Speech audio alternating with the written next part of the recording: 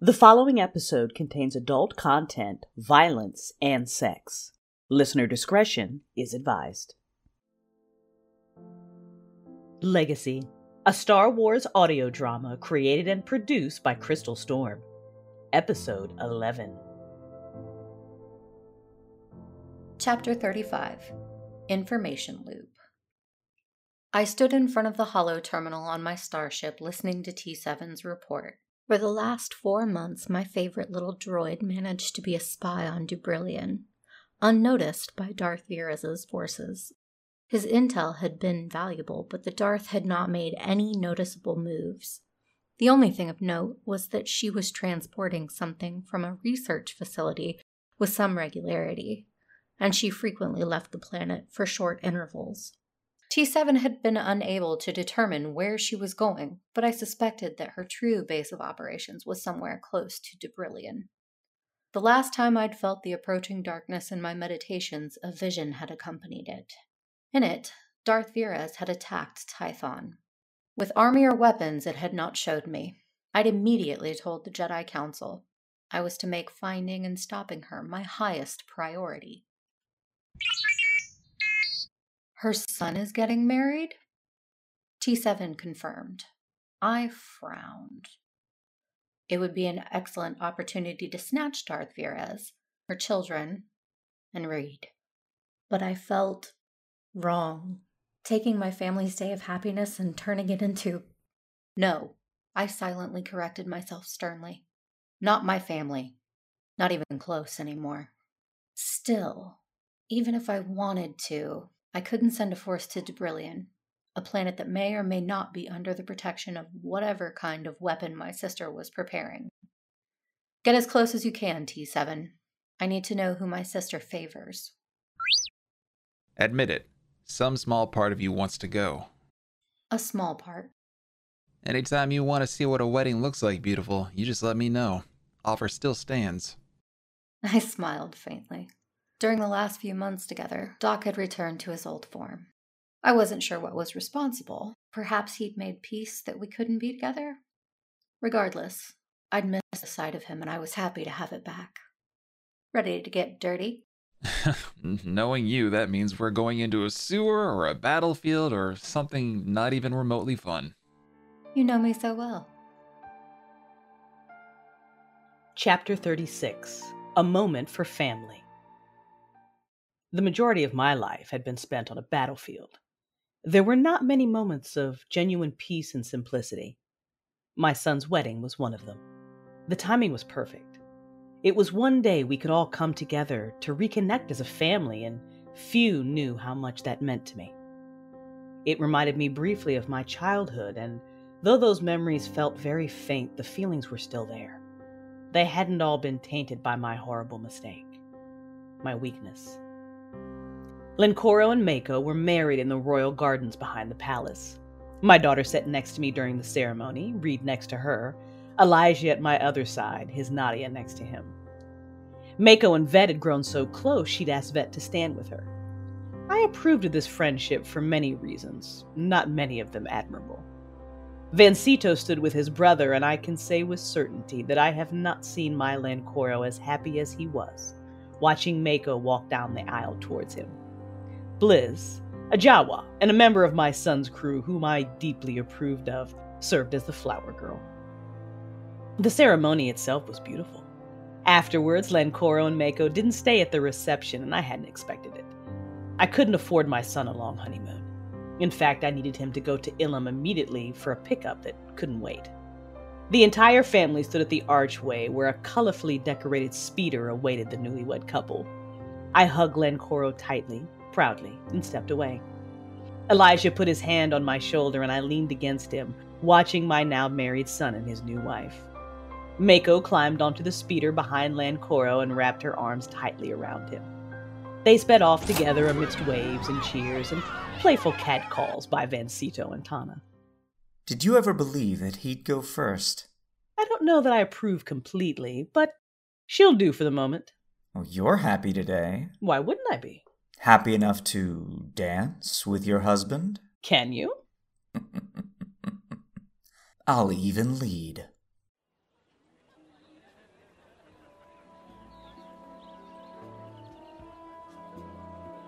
You are happy. You didn't make a snide comment about Nadia once.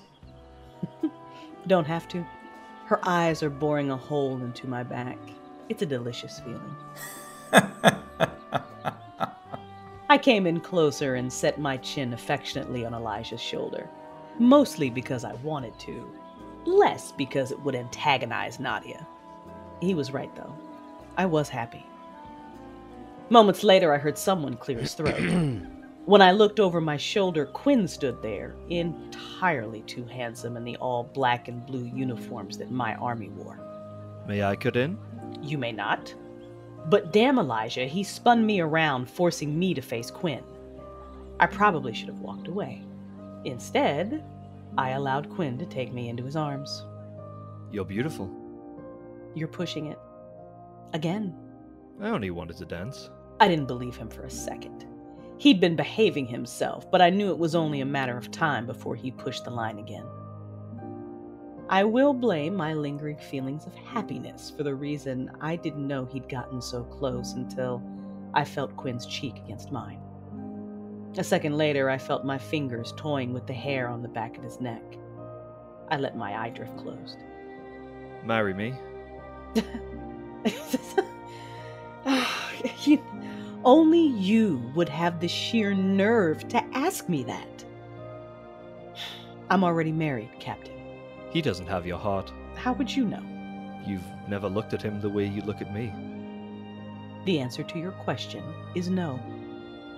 He said nothing else, just held me close until the music stopped. When it was over, he stepped back, saluted me respectfully, and walked away. I watched his departing figure, pointedly ignoring the look Elijah was giving me. I turned to see Reed walking towards me, and I could tell by the expression on her face that something was wrong. We need to talk, but not here. I followed her lead. Chapter 37. The Motives That Drive Us.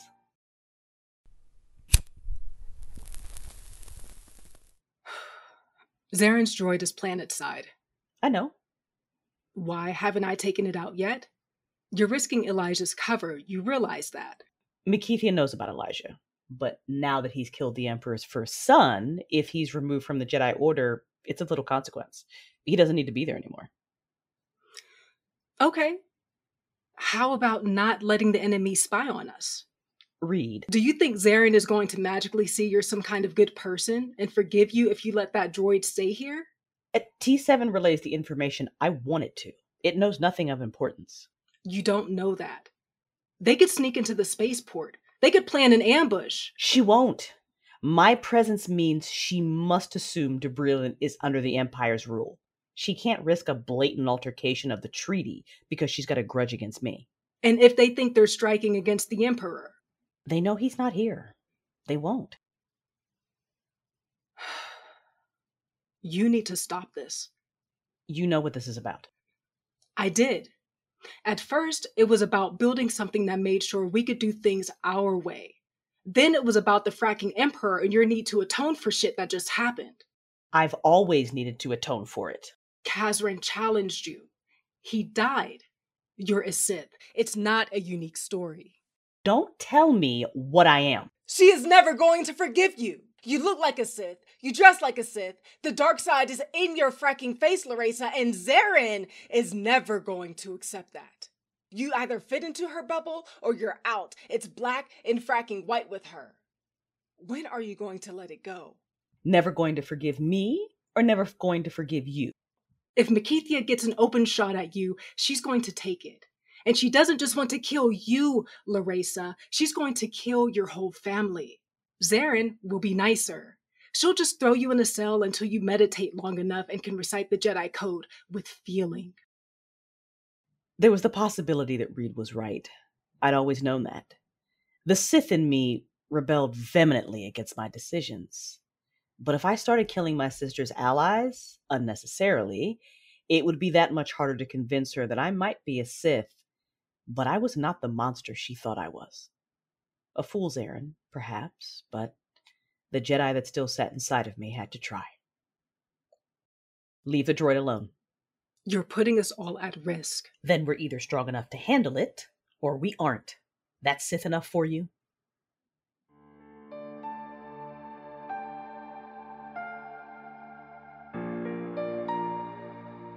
The ship was silent.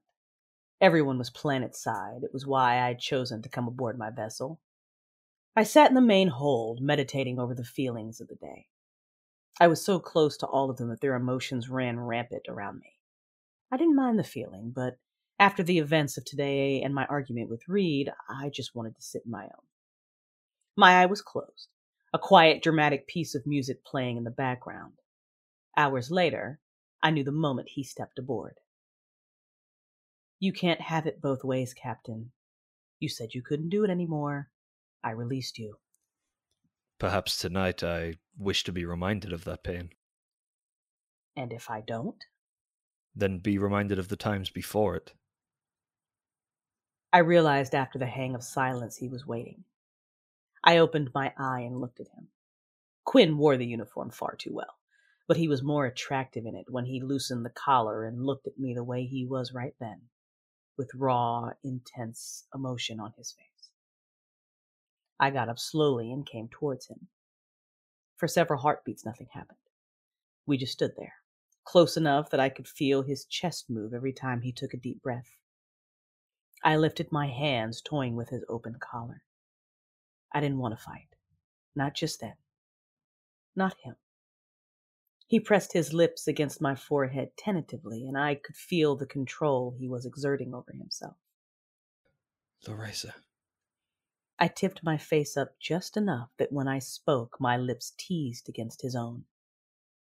"If you're going to do it, do it." One thing I always appreciated about Quinn: I never had to repeat myself. I felt the rush of his breath half a second before he robbed me of mine. His hands removed whatever was in his way, and I let him. When I could breathe again, I still couldn't. His mouth was everywhere I wanted it. On my neck, on my breast, between my thighs to send me shattering just so he could round me up again. When he finally came inside me, I was trapped between the weight of him and the leather of the couch at my back. Two delicious sensations. I sunk my teeth into his shoulder, barely muffling my shameless sounds. I wrapped myself around him, surging up to meet his strong thrust, grabbing his ass and pulling him harder into me. To give in to passion and forge a connection inside of it, a stunning and addictive feeling. He didn't say it when we'd broken and come down and lay there, tangled and damp. I didn't say it either when I smoothed the hair from his forehead and wrapped myself tighter around him. We didn't have to.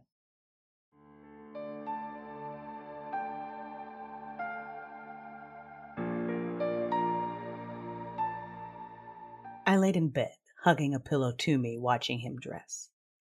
Quinn stayed the night, and we hadn't slept much. It hadn't been nonstop full of the other either. For once, the silence brought peace. Do you know why you never sensed my betrayal? My eye narrowed. I didn't want to think about it. I wanted to bask in this moment and be nothing but a well-satisfied woman. But now he'd brought it up, and my thoughts were there, my emotions suddenly spinning, and I had the urge to force choke him. It's because it wasn't a betrayal to you.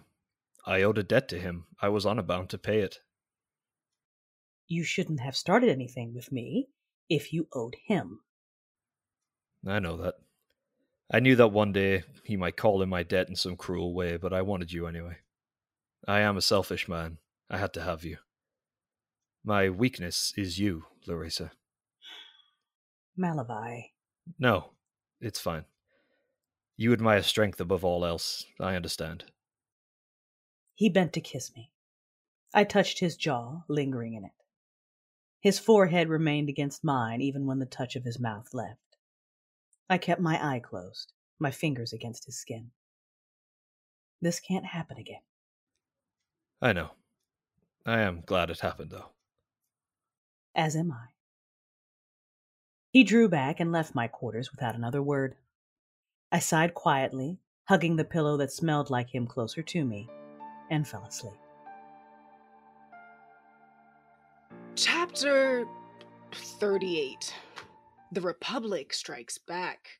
Do brilliant spaceport Corellian excess light freighter hangar. Blood flew out of my mouth. I stumbled, catching myself. Frack, being as drunk as I was fighting Makithia's sneak attack was proving to be a little difficult. For one, I had no idea where my blaster had gone. For two, I was fracking drunk. I had not been this drunk in quite some time. I'd been working hard, doing the things I couldn't rightly remember at the moment.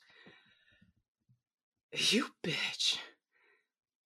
My cybernetic eye focused on her a lot faster than my real one did. Wait till I'm sober. I don't give a frack what Larissa says. I'm gonna blow your stupid Republic brains.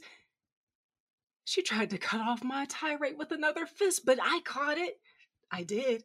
And I kicked her right in the stomach. Yes, I stumbled back, but I caught myself. Keithia looked pissed, and that made me feel warm and fuzzy inside. I couldn't keep up enough to block her next series of attacks, though, and the next time her fist cracked against my face, it put me to the ground. Whoever let you on the spaceport is going to get it. I would have gotten up, but the concrete floor was cold and it felt really, really good against my cheek. You're sloppy and undisciplined. She stepped back and let her lackey run up to me, shoving his knee into my back and cuffing my hands. And you're a hating bitch who lost the last time we met. And yet here I am. I muttered another slurred expletive at her as Jorgen hauled me to my feet. Permission to silence the prisoner. Permission to silence the prisoner. Through my annoyance, I realized that this was not maybe the best of situations. At all. Never mind my capture. How the hell had Makithia gotten the passcodes to get into the spaceport? I knew she was having me watch, but Lancoro's wedding wasn't something I talked about in open air. That meant she needed someone planetside. Shit. The droid. T7. Damn it. Larissa, I needed to warn her. No. I had to sleep it off. I had to sleep off way too much liquor first, and getting captured could possibly work out in my favor. Yes, sleep first. Were they talking? Why were they talking? Ugh, idiot Republic. Oh, just fracking hit me already, you ugly... Thankfully, they finally obliged. I was procrastinating. The Jedi Council had summoned me to Tython. I suspected I knew what for, and I was prolonging the inevitable. I'd also had a chance to have some quiet, uninterrupted time with Nadia, and I decided to take it. Will we ever be together? Nadia's head rested comfortably against my shoulder, my arm nestled around her. Her fingers traced idle patterns on my bare chest, a sensation I very much enjoyed. At her question, I pressed my lips against her forehead. We are together. You know what I mean. I did. I shifted her and myself so I could palm her beautiful face between my hands and kiss her. Nadia fell into my touch, making it linger hotly before she pulled away.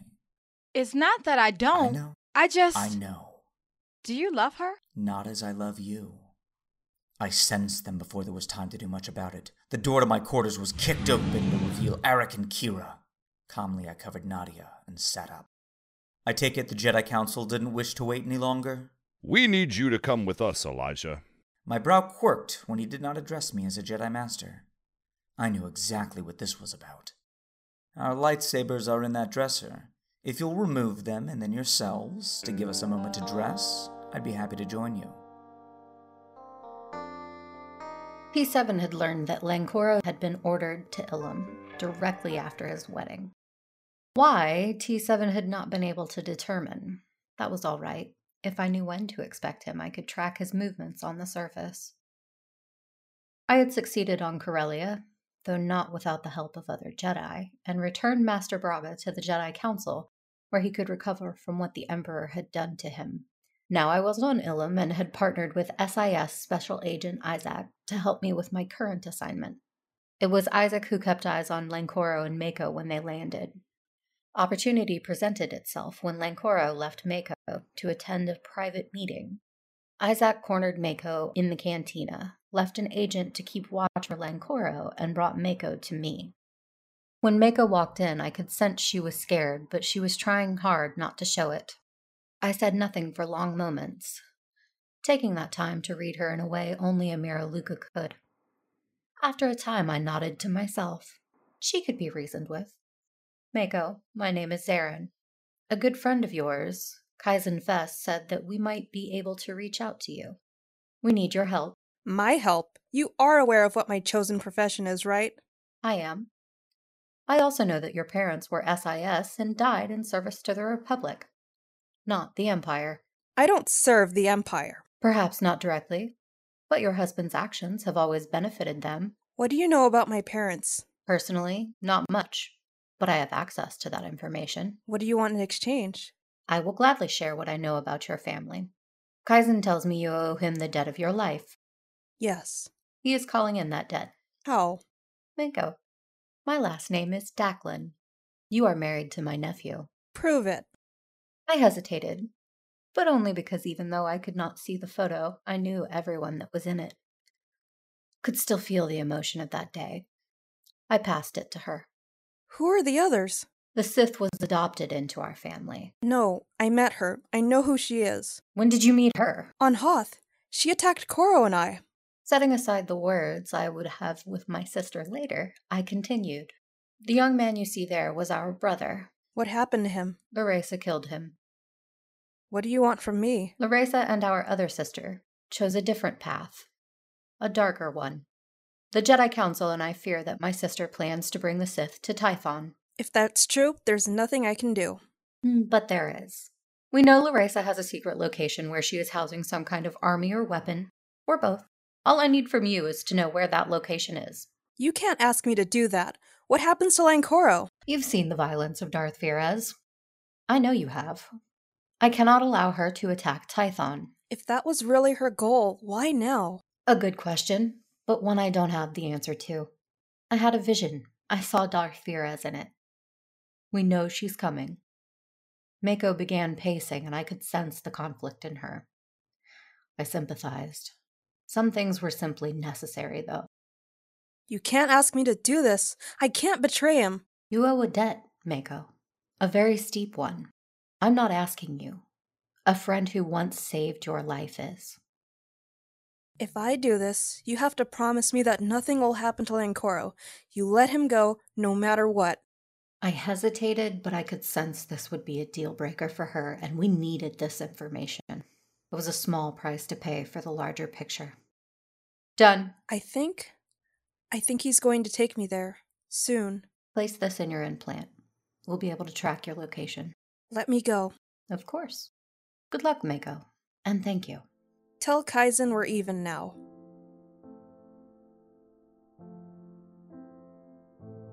I hope you've enjoyed listening to Legacy. Please remember to subscribe, drop us a review, and share this story with your friends. I also encourage you to come hang out with us. We've got a Discord server, and soon we'll have a Facebook group. To join the Discord, click the link down in the description or go to dsc.gg/Crystal's Imagination.